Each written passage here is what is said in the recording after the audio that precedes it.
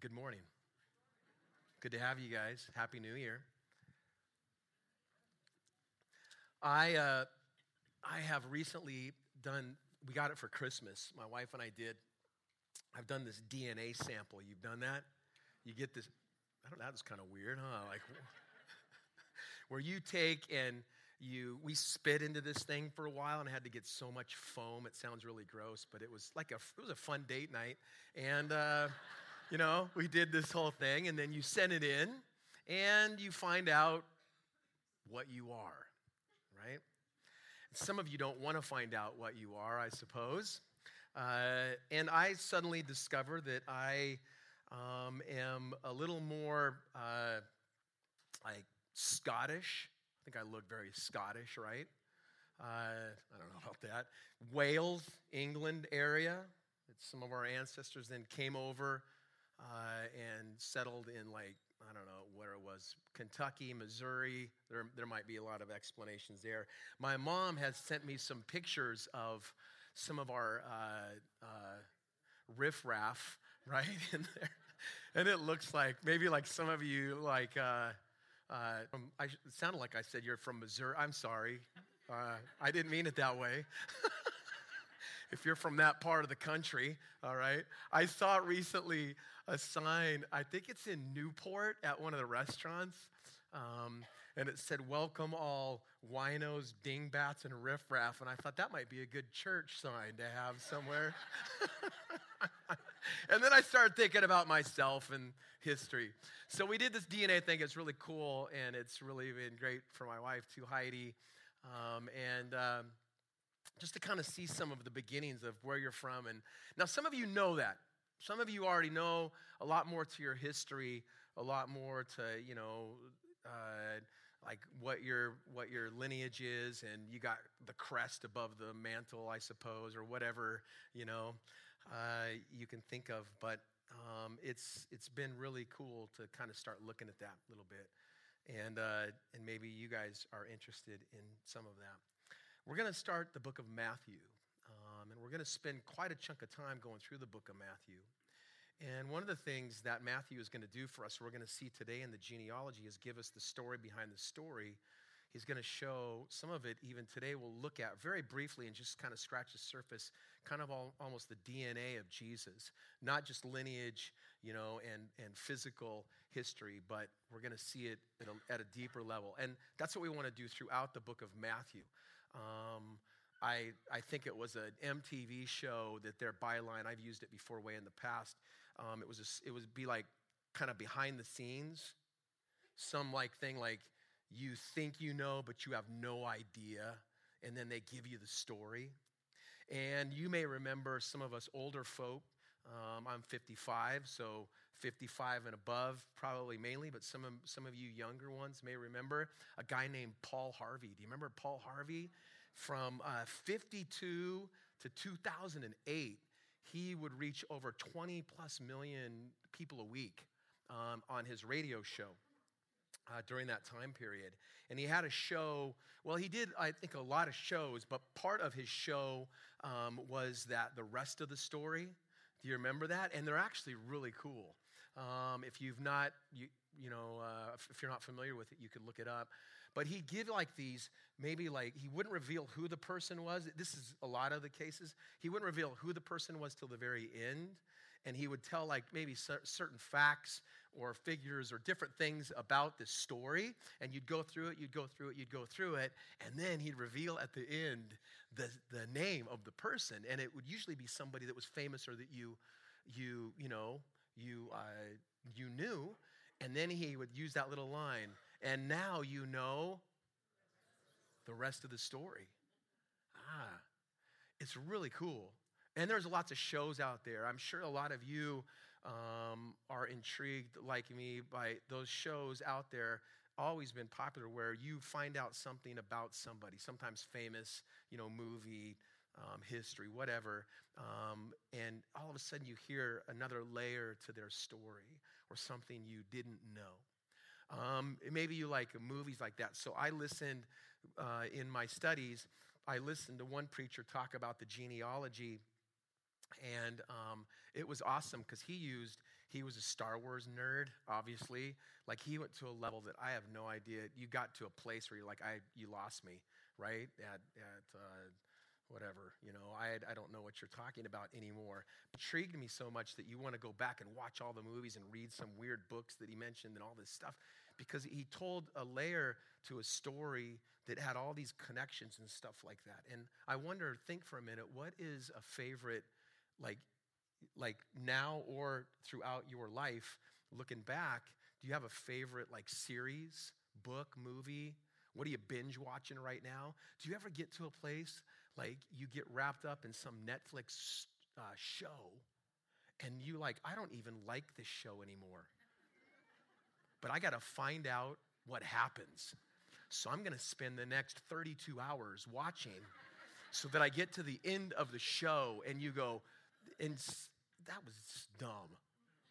But you spent, 50 hours watching this thing because you had to know the story and how it came together and the links and connections. Do you guys got any shows, books that you like that? Well, this isn't Super Dave. That's going way back, and I don't know how that fits in there, but okay. Think in your mind now okay. But what is it for you? One of the things that Matthew wants to do for us in this one of four gospels is he wants to give us the behind the scenes of Jesus. Here's what I don't want us to do over the coming weeks really, maybe even months. I don't want us to go, oh, I know the story. Yeah, I know that. The birth of Jesus. Yep, healed some people. I want us to look a little deeper to see what is going on here. Maybe there's some interesting facts that we'll be able to bring up as we teach through it. Maybe there's some other things concerning Jewish culture that's going to reveal some depth that you didn't know. But I really, even for you, not just on a surface level, but look a little deeper to what God wants to do in and through your life. So a lot of what I want you to do is look at it a little deeper, but then ask yourself, where does this apply to me? How does this fit into me? Because I'll say this again in a little bit, Jesus' story is your story. Jesus' story is your story. We are part of this. We are looking for ways to bridge this 2,000-year plus gap, to read it and go, that wasn't just then, it's also for me now. These aren't just stories we read. They are stories we read, but there's a depth to them. When I prayed earlier, hey, God, your word is alive and active. It says it cuts to the bone, the marrow, deep. May it do that in us. In fact, in just a moment, I want to pray again and ask that to happen to us. When we meet, and sometimes it's awesome, and sometimes we just get together and we're tired and pray for one another. But when I meet with the men's group, in particular right now on Thursday mornings, there is something there like that where we're not trying to do a Bible study. We're trying to go, hey, how does God's word need to apply to my life? It's been tough for us at times to get there, but don't think of it as a thing over there. Put yourself into it and ask, how does this work for me? Where does this need to apply to my life? What does God want to do in me, through me, for me? Where do I need to be challenged? So we're going to look at the book of Matthew deeper. So that's the goal. But we want to look at our lives deeper as well, all right? Because I don't want you to say again, oh, I know that story. I know that story. Matthew will become boring to you because a lot of you that are followers of Christ, you know the story. So we're not going to tell you a new story. But the thing is, God, where do you want to transform my life within the story? And we'll come back to that in just a little bit. Matthew is written to a Jewish audience, so we're going to have to at times also understand some Jewish culture and perspective as well, all right? And so when he writes to this community of people, right, Matthew is writing knowing that they understand a lot of what he's saying. And we'll pull out a few things. You may want to dig a little deeper. But Matthew knows that when he writes, people are going to get these aha moments or have these things that are going to be like blowing them away. Like, what? If you are a Star Wars person, it's like, Luke, that's your father? What? No way, but you didn't get it till later, and it's all coming together and you're blown away. There's moments like that in the scriptures in Matthew that's like that for the Jewish audience. They're like, what? Can you believe that's in there? And that's just in the genealogy. And we're going to read the genealogy today too, okay? Out loud so I can hear you say their names right. We're not going to do it. I'll probably mispronounce them. Let me pray one more time, right? Lord, this chunk of scripture today, but these stories and all of this, there's so much to it that we don't understand. And Lord, many of us at the same time know the story, but we want to know you. So in here, there's some people that have followed you for years. May they get a new revelation of who you are, not apart from your word, but God connected to your word and you. And God, also for those that are struggling with you, may they find you in it. And then those that maybe are here and don't know you, may they discover or at least take a little step towards you. That's what I pray, Lord, that your word will become living and active in our lives. In Jesus' name, amen. Matthew writes, and it's not a letter to a church. So it's not like some scriptures. Sometimes we're going to get something that's a letter directly to us, right? Also understand in Matthew that, so this is kind of some background stuff. Even today is kind of like that. So bear with me a little bit, and then just glean what you can out of it. But I want you to understand that it's not a complete history. A lot of times, some of the controversy that will come up with scripture is someone trying to say, well, that doesn't line up with this, and that doesn't line up with that, and why did they write that, and them not that, and all that? Because the writers weren't always doing that either. Their intent wasn't, we're going to present a perfect, complete, chronological history. They're presenting Jesus, all right? That's their goal. It's not a secret. Their goal is Jesus, and some of them are going to write from a historical, maybe theological, whatever perspective, and then different perspectives. But the goal isn't like, we better nail this down perfectly and in order. We better all line up. That I actually like that because it shows the beauty of Scripture, and the intent is to know Jesus, not just words on a page or history. All good, but there's a depth to it and a level there. So this is not a complete history. It is also theological and literary. It's all this great stuff together. A lot of times we forget that when we read the Bible, that there's poetry in there, that there's a depth to that, there's prophecy, there's different things that they would have understood at the time, and we need to today on how these things were written. They were writers, inspired by the Holy Spirit, but still writers and human beings. And they had a purpose and a plan. Matthew, one of his big things is that he is writing, along with the gospel writers, an account of the birth, life, death, and resurrection of Jesus. So Matthew has a goal. I want to tell you about Jesus. And I want to tell you about him in such a way that you believe, like all the gospel writers do. I'm not just trying to tell you some account, some history. There's beauty to it, depth to it, poetry to it, prophecy to it. And I want you to know the birth, life, death, and resurrection of Jesus. So Matthew's going to start off. I'll have some notes up here for you today that you can fill in the blank, maybe write some extra stuff on there.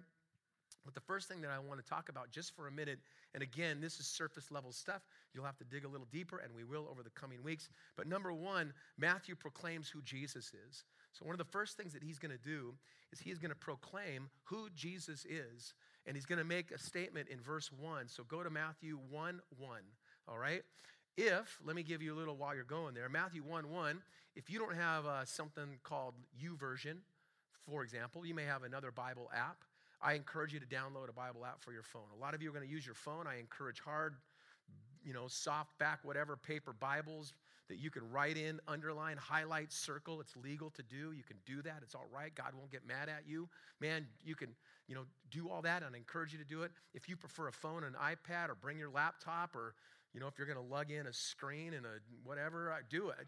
Whatever you do, get your Bible out and take some notes and work through it. And so Matthew 1:1, he's going to proclaim right out of the gate who Jesus is through a statement that the audience is going to connect to and that we just want to highlight real quickly and be reminded of. Now, let me also say this. We looked at the story of God, and the story of God is very important to know. So one of the things that we'll constantly come back to is the story of God as seen through Scripture. These people would have known that, been bombarded with it, would have gone to school and learned it. They know the story of God up to this point, right? We would say the Old Testament. So when they read these things, there is an understanding of the story of God. That's why it's important for us to know it 2,000 years later today as well, all right? To know the whole story, especially from the 30,000-foot level like we did before, and we will constantly come back to. So we are going to come back to some of those principles again and again. Matthew 1:1. This is a record. So Matthew writes, this is a record. I'm going to write this down. I want you to know this. It's a record of the ancestors of Jesus. The Messiah, or one word you'll see maybe in your translations is Christ. He is a descendant or son of two things, David and Abraham. A big, powerful statement right off the gate. Right out of the gate, he makes this grand statement to say Jesus is. Now let me give you four things real quickly that Matthew's proclaiming. One, he is proclaiming that Jesus is the king. All right, so when he writes this, we're not going to get into the depth of that. We're going to see it come out, all these things over the coming weeks through the stories, through the poetry, through the beauty of Scripture. We're going to see these things come out. We'll talk about them more. So number one, Matthew right out of the gate says, Jesus, you know that king you've wanted? The king that's not going to give you, and this was a struggle for the people because the king they wanted was a king that would give them back their land, their possessions, their stuff, put them back in charge. The king that is proclaimed and spoken of would come and transform lives. We can often miss that because we look for a king that's going to get us back our stuff, our place, our land. We can really get that, I think sometimes even in the U.S., right? That these leaders, political leaders, are going to save us. True. I don't care who's in, right?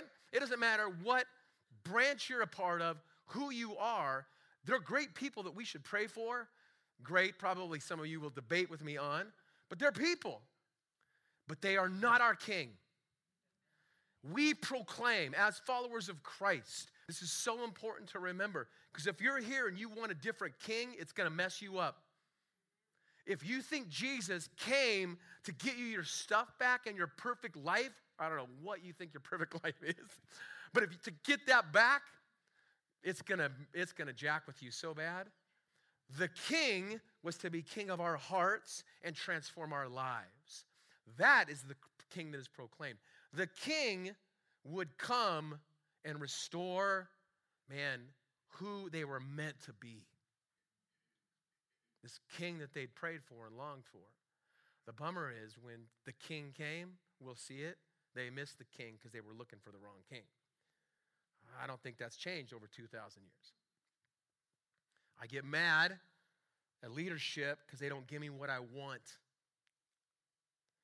I get mad at God because he doesn't give me what I want. We talked about this past weeks. Because he wants to give me what I need. Now that's a king. And Israel struggled with that. We struggle with it today. Jesus is the king, and then Matthew is going to proclaim through the whole gospel, and I encourage you to read it. I told you about a Bible you can download. You can go to a place called, I gleaned some stuff from here as well, called the Bible Project, and they do videos of the books of the Bible. Awesome. They'll do one two-parter on Matthew, and I'm stealing a ton of stuff from it, right? It's awesome. It's called the Bible Project. I think it's bibleproject.org or com or whatever. Go and watch that. I'll link it around whatever. But he's going to present Jesus is the king, and here's his kingdom. This is what it looks like and how to be followers of the king. This is what it's going to look at. When we go to the Sermon on the Mount, we're going to see that even more. Here's how to live as the king's kids. And it's going to be awesome. Okay, Matthew proclaims Jesus is the king, and he proclaims that he's the Savior. So by his name alone, we learned at Christmas, we'll come back to it next week, talk about it a little more. We're going to see throughout the gospel that Jesus is the king. Yes, Matthew proclaims, but in this first verse, he says he's Jesus. Jesus is the Savior. Jesus means the one who saves, right? So Matthew is proclaiming right out of the gate, your Savior that you want, this king that's going to be something even more, that'll save you, transform your life, Jesus is it.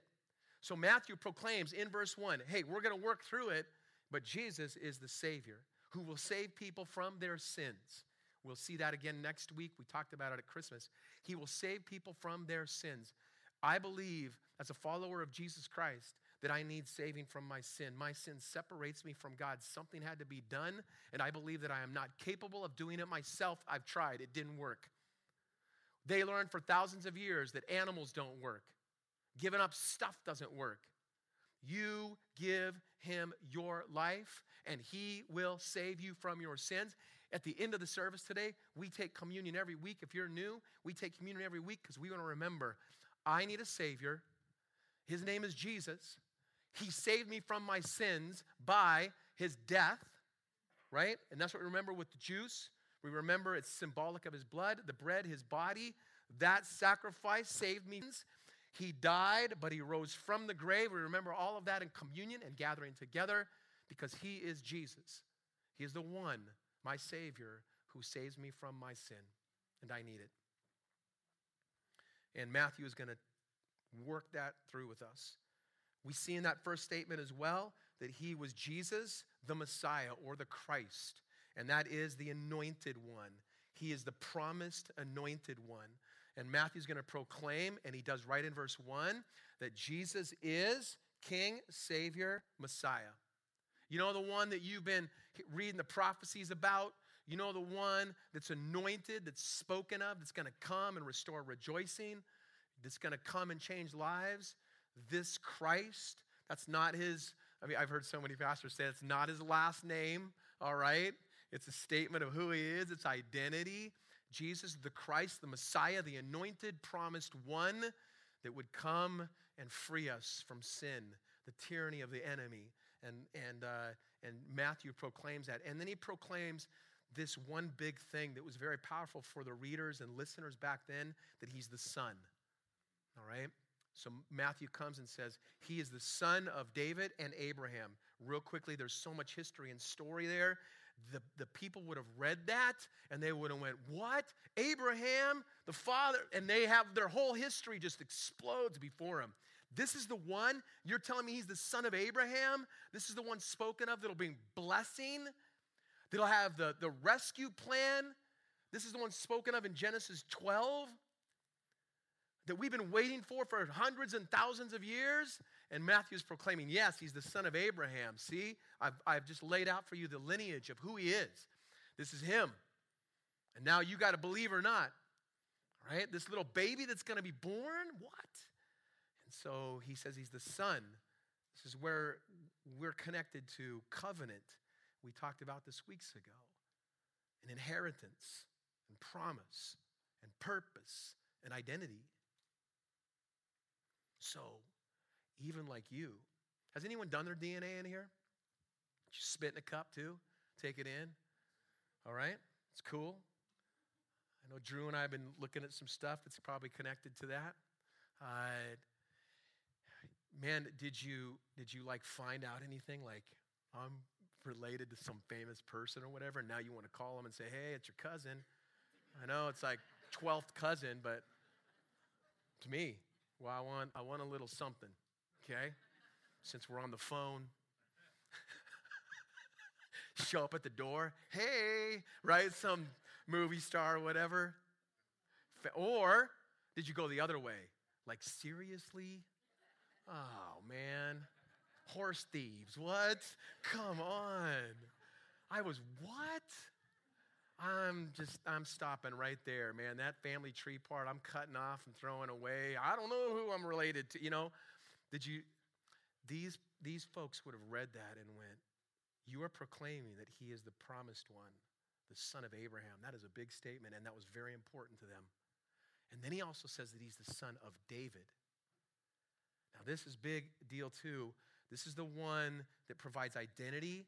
And one commentator said, I liked it, David, when he said he's the son of David, this had a lot more in depth to it. We'll mention a couple things in a little bit, but it was identity.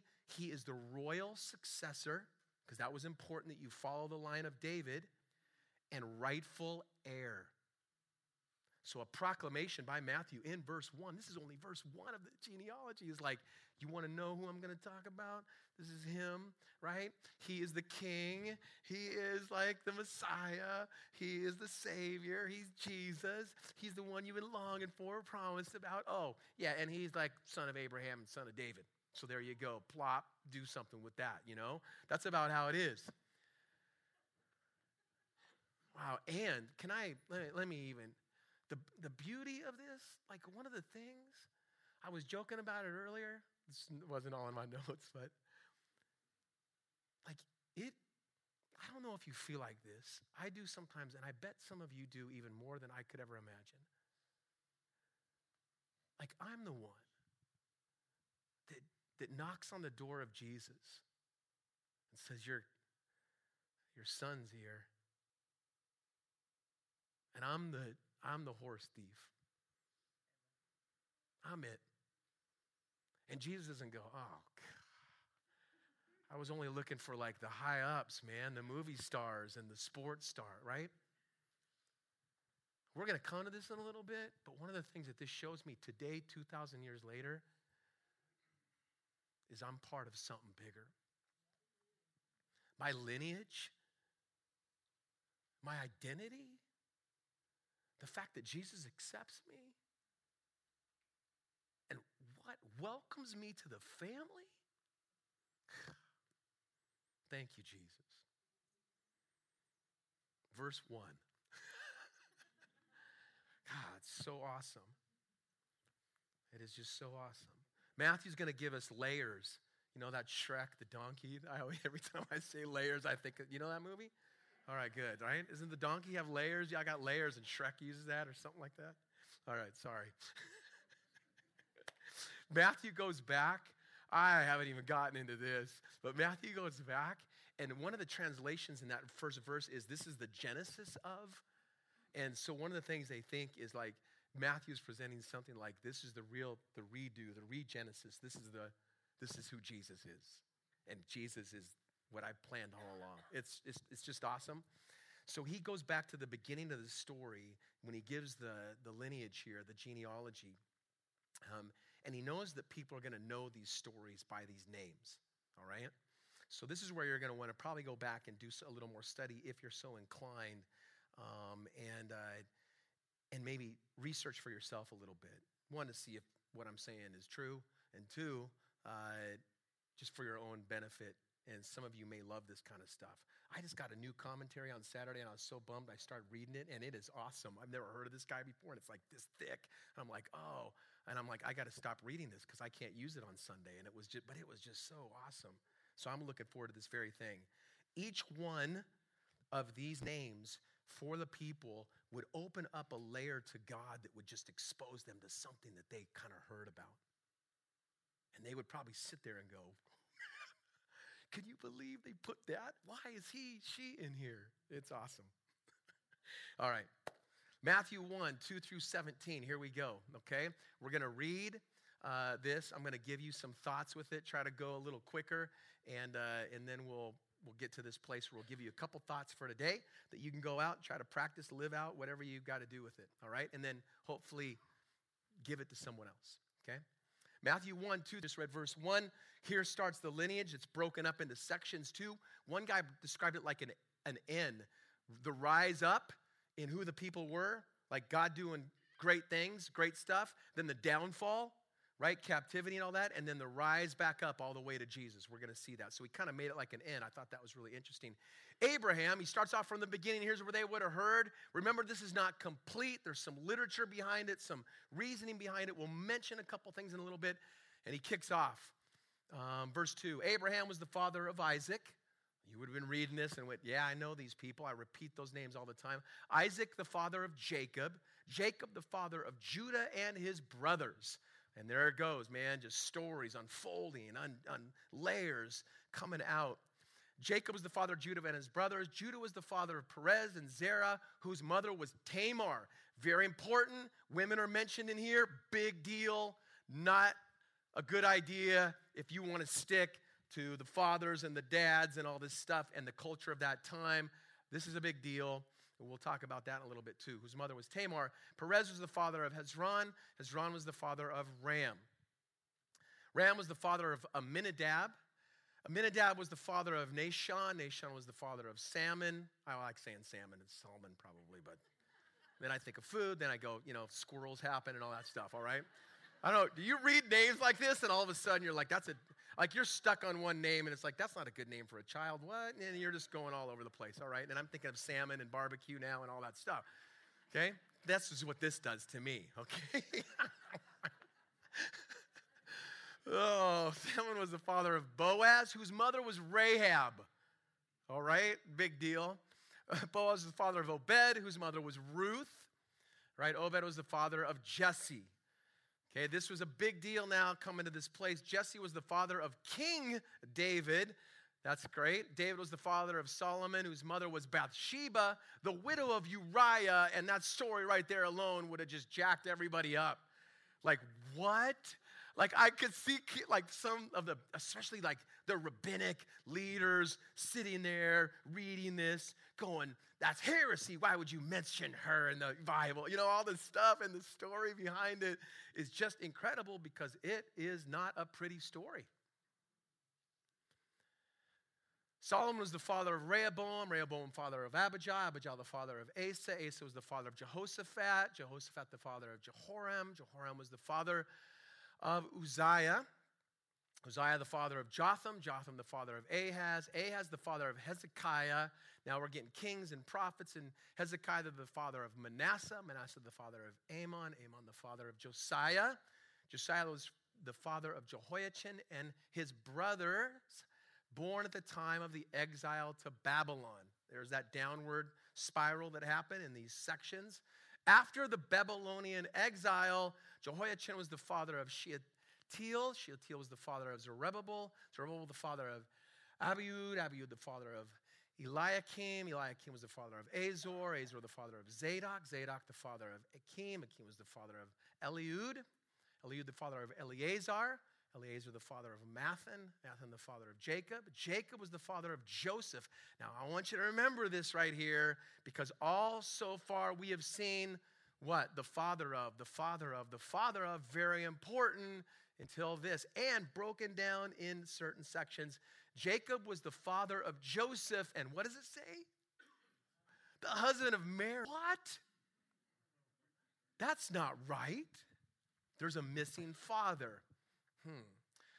The husband of Mary. Mary gave birth to who? Jesus, who is called, and we learn that he said it in verse 1, the Messiah. This is the one, he says, that you've been longing for, waiting for. And all those listed above include, we'll mention this, you're going to have to dig a little deeper on your own, 14 generations. Okay, so 3 sections of 14, Abraham to David, 14 David to the Babylonian exile, and 14 from the Babylonian exile to the Messiah. Okay, they were big into numbers and doing different things with that, and it would have kind of created a whole, world layer that opened up for them. All right, the list of names. And if you're new, welcome, all right, to a new series. What'd you learn on Sunday? I don't know. The guy read a bunch of names and we went home, okay? Juice, crackers. Sounds like a kid's class, huh? Juice and crackers, and we went home and he read some names. I don't know what he did, all right? But there's layers to this. Let me give you a few thoughts with this, all right, that Matthew is doing in here, and then we'll wrap it up with some prayer. Okay, so let me go back now. One of the things that he did is he proclaimed who Jesus was, right? Jesus is. So the other thing he does is he declares the promises and plans of God through this. Now, we've talked about this many times. There's obviously a lot of things behind this. But one of the things that you read in the names, when you read that, if you were in that audience, and we need to know this today, we're just not going to get into it all today. It's going to come out in the gospel, is one of the things that happens when you read those list of names. They aren't just names. They are often connected with promises and plans of God. Okay? So when you read a name, you remember a promise. You see the big picture of a plan, right? So it's when you find your DNA and you start looking at your family tree, you begin to see sometimes a plan in history. Like, I want to know how the 2 sides of my family got to where we are. So think about it. I grew up in Long Beach, California. I know. I look like it, huh? All right? Long Beach, like many of you, except you pure Oregonians that don't like us. I came from California, all right? Deal with it, okay? I know in history you blew up the sign, whatever you did to the Oregon sign, but I'm here and I'm staying, okay? So I came from California, but when you start knowing the history, right? Hey, how did we get to Long Beach? Hey, how did we get there? What? My wife and I went to Missouri one time and saw some friends in St. Louis, and we took this drive way out in the backwoods, and I have pictures. I jumped the fence, went into the house illegally, but that's what I do. I went into the house. This is where some of my relatives were. Way in this field in Missouri, I went down. We found this, gravestones of some of our family and stuff like that. It was just crazy. And that's just barely scratching the surface of just, in the past 100 years.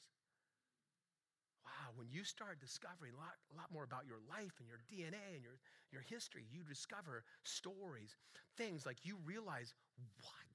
How did we get here? What did they do?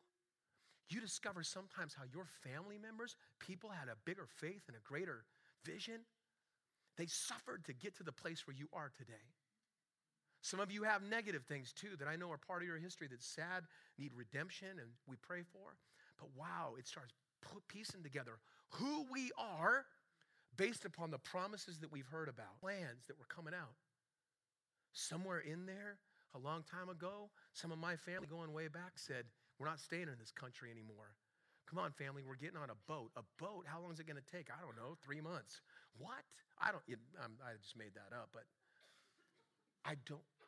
what? When we read these names, when they did then, he flooded the plans, the promises of God. I remember that name.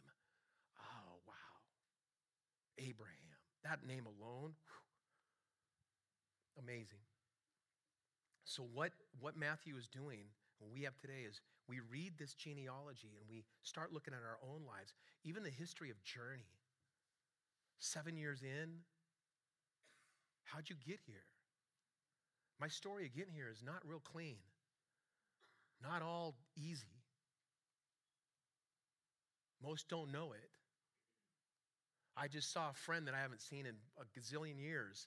We have history that goes way back in a denomination at a camp and this and that, and it just floods back all these experiences with God, what God said, what God did, where I felt abandoned and alone, where I felt most comforted, all this stuff, friends, family, it just floods in.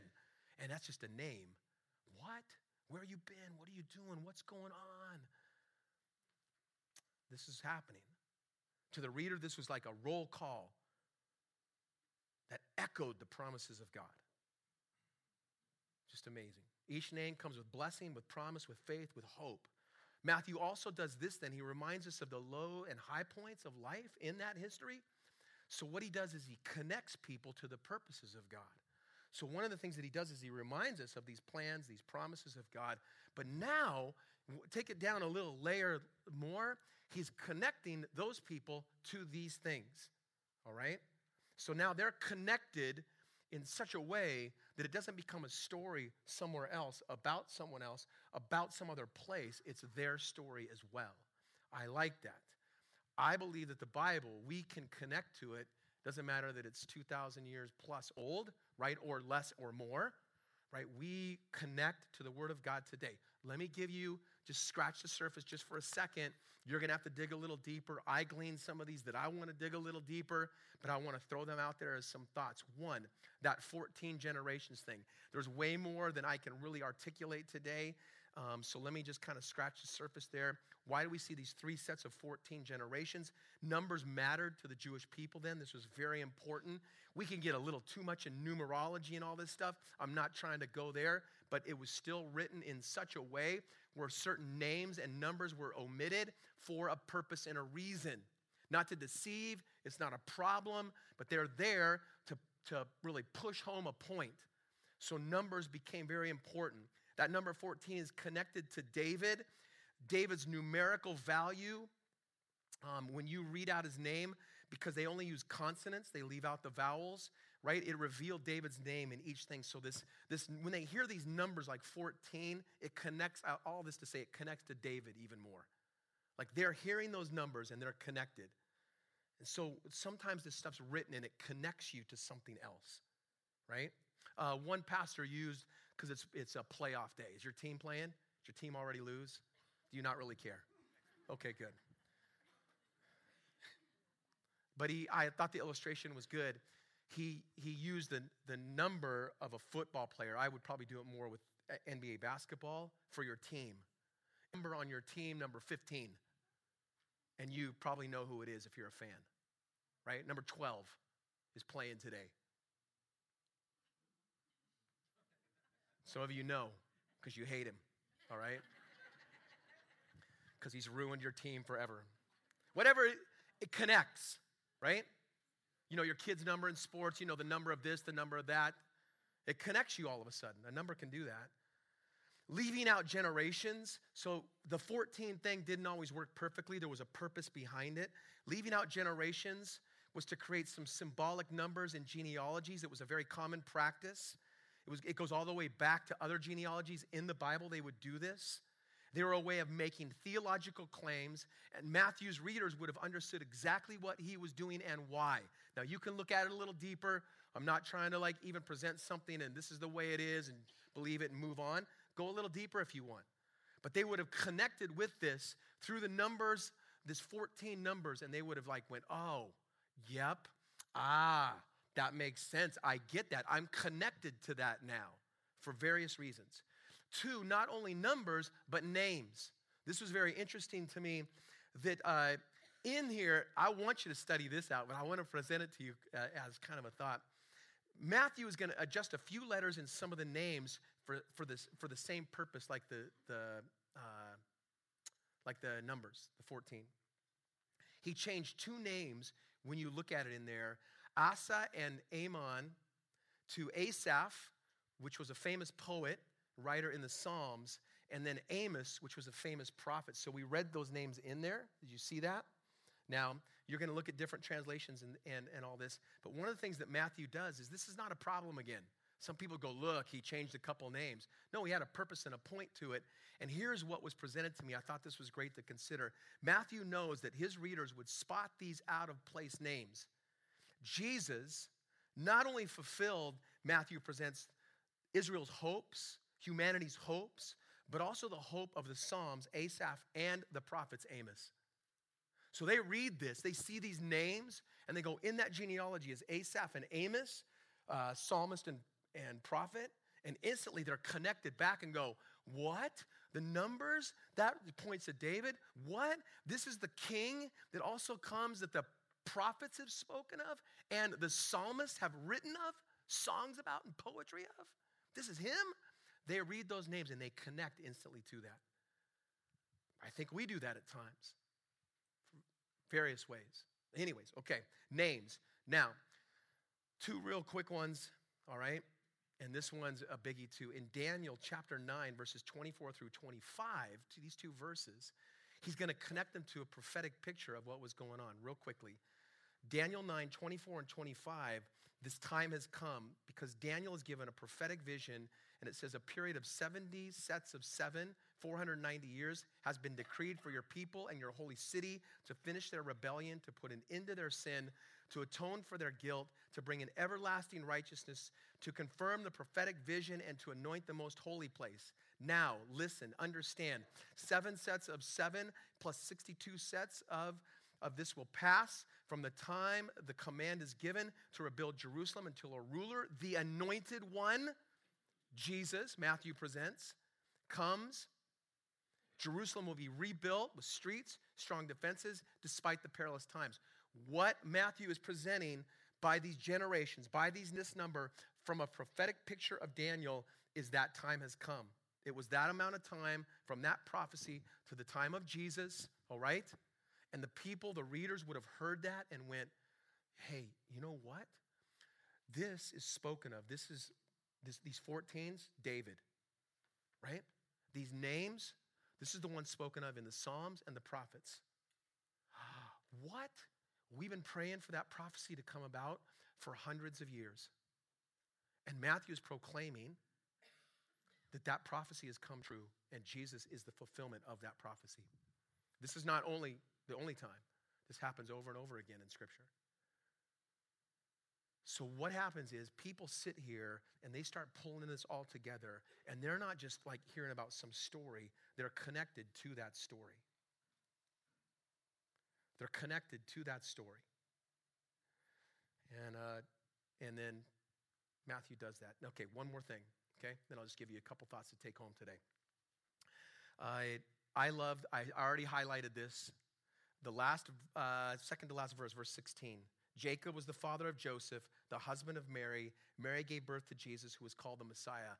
All right, so if you saw in that genealogy, what did it say? The father of, the father of, the father of, the father of, till the very end. All these fathers, and there's one missing father at the end. One of the things that Matthew is going to proclaim is, starting next week with verse 18 and the rest of the book of Matthew, let me tell you who the father of Jesus is.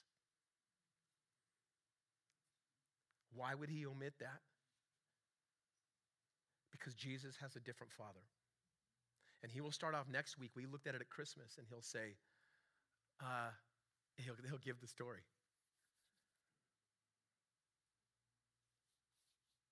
The husband of Mary, not the father of Jesus, because there's a different father. That is a grand, big statement that we can miss very easily. Matthew is not saying that Jesus is just some dude that popped into earth. He's not just a prophetic picture of the baby that was declared born. He's saying that this is a virgin birth. His father is God, and he is the one that has been spoken of. Can you believe if you were sitting there at that time and you just be sitting there, maybe your friends and people knew, like I said, some rabbis might have been ticked off and just going, what is going on here? Why would they put that name in there? Why is she in there? Why is he in there? What? Wait a minute, where's the last father? You are actually declaring, Matthew, that God is that would tick them off. And he hasn't even been born yet. I love it. All right, you and me. Couple quick thoughts. One, all right? Jesus uses all people and all things. This is what the genealogy, one of the things that it shows us. Jesus uses all people and all things. He is available to all people. This line includes some shady stories and shady characters. All kinds of people are welcome in the kingdom of God. If you were here today and you think you've gone too far, done too much, and God would never want me, then you didn't just read the genealogy. That thing is filled with some shady folks. And, no offense, ladies, but women, okay? And I mean that as the beauty of who God is. This is not a typical thing. There are these women in there, Tamar, Rahab, Ruth, and Bathsheba. All four are either non-Israelites or disconnected in some way to non-Israelite families. In addition, these women are also sex scandals. Matthew could have highlighted some other great women even that would have brought up really great stories. Sarah, Rebecca, Rachel. But he mentions Canaanites, Moabites, prostitutes, who would be associated with the failure of Israel, their sin and covenant. That's important. Everybody's welcome. Now, whether you accept it or not, that's your choice. But God has picked you, wants you, is on your side. And Matthew will not hide that. I love that. I love that.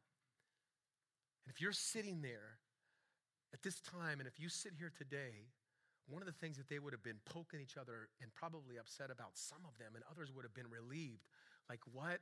If there is hope for them and they can be included, then maybe I can. And some would have went, I can't believe that he wrote women in the lineage. Why would he mention those women?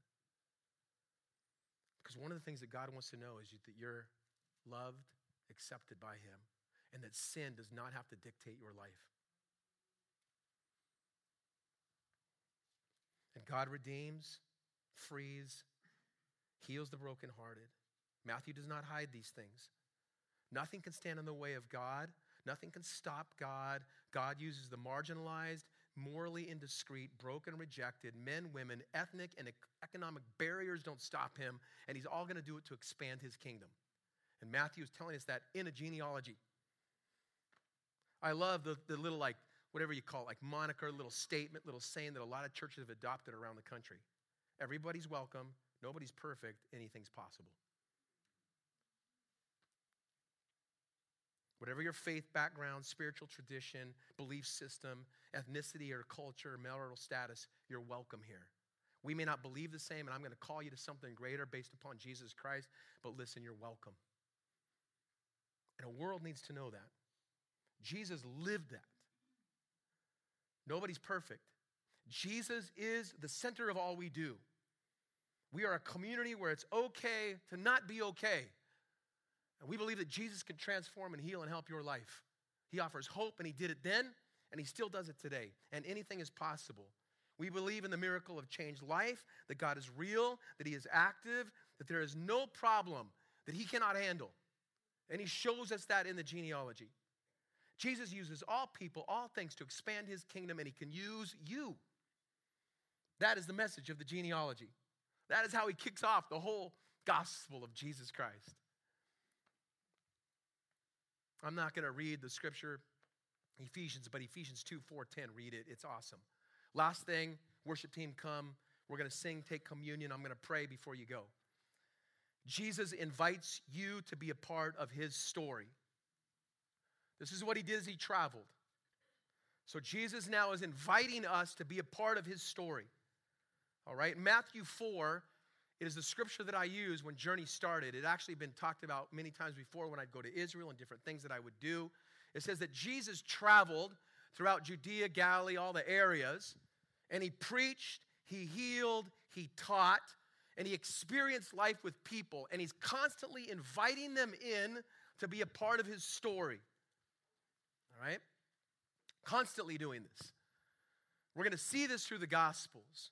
We're going to see that Jesus uses all people and all things, and he invites us to be a part of his story. He is inviting you to be a part of his story. Now, here's something to remember, though. This really challenged me this week. I got to think this through even more, and how I want to continue to articulate it. But you are a part of God's story. God is not inviting himself to be a part of yours. So listen. This is where I'm challenged this week for me. I am invited to enter into God's story and be a character in his story, to put it that way. I am not inviting Jesus into my story to be one of those characters. I am following Jesus. Jesus is not following me. And I think that's sometimes where we miss it. Like, hey, Jesus, like even the way we do prayer and stuff like that sometimes, come into my life so that I can keep doing whatever I want to do and you just join me in what I'm doing. When God is really saying, no, you're entering into my story. Remember, I'm connecting you to it through that genealogy, connecting. I use all people and all things so I can redeem your life, you personally, and your past. I could change all that and transform it.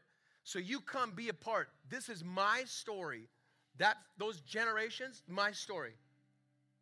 God says, come, be a part. Be a part of it. Come on, welcome. I showed you that all those winos, riffraff, right, are welcome.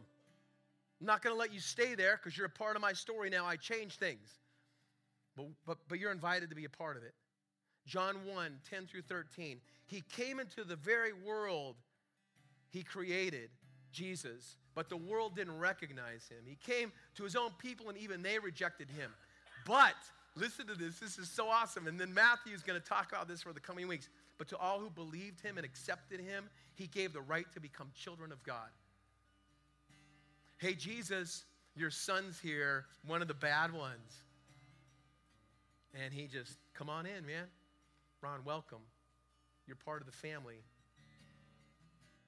But to all who believed in him and accepted him, he gave the right to become children of God. They are reborn, not with a physical birth resulting from human passion or plan, but a birth that comes from God. Amen.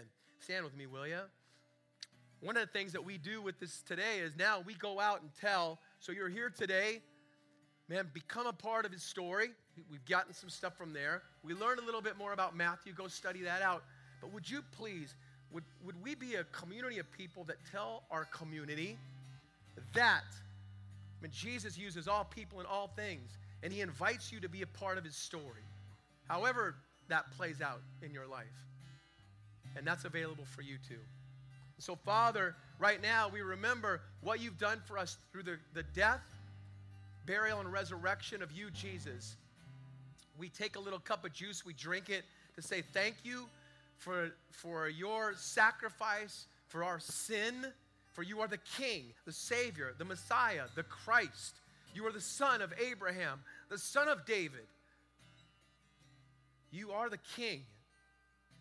And we thank you that the King sacrificed his life for his people, then and now. And we remember that he gave. He wasn't selfish, but he gave every bit. So we remember by eating that piece of bread that you gave. And we give ourselves to you as we are, knowing that you use us, that you can use all things. You can redeem our past and change us. And we thank you for that.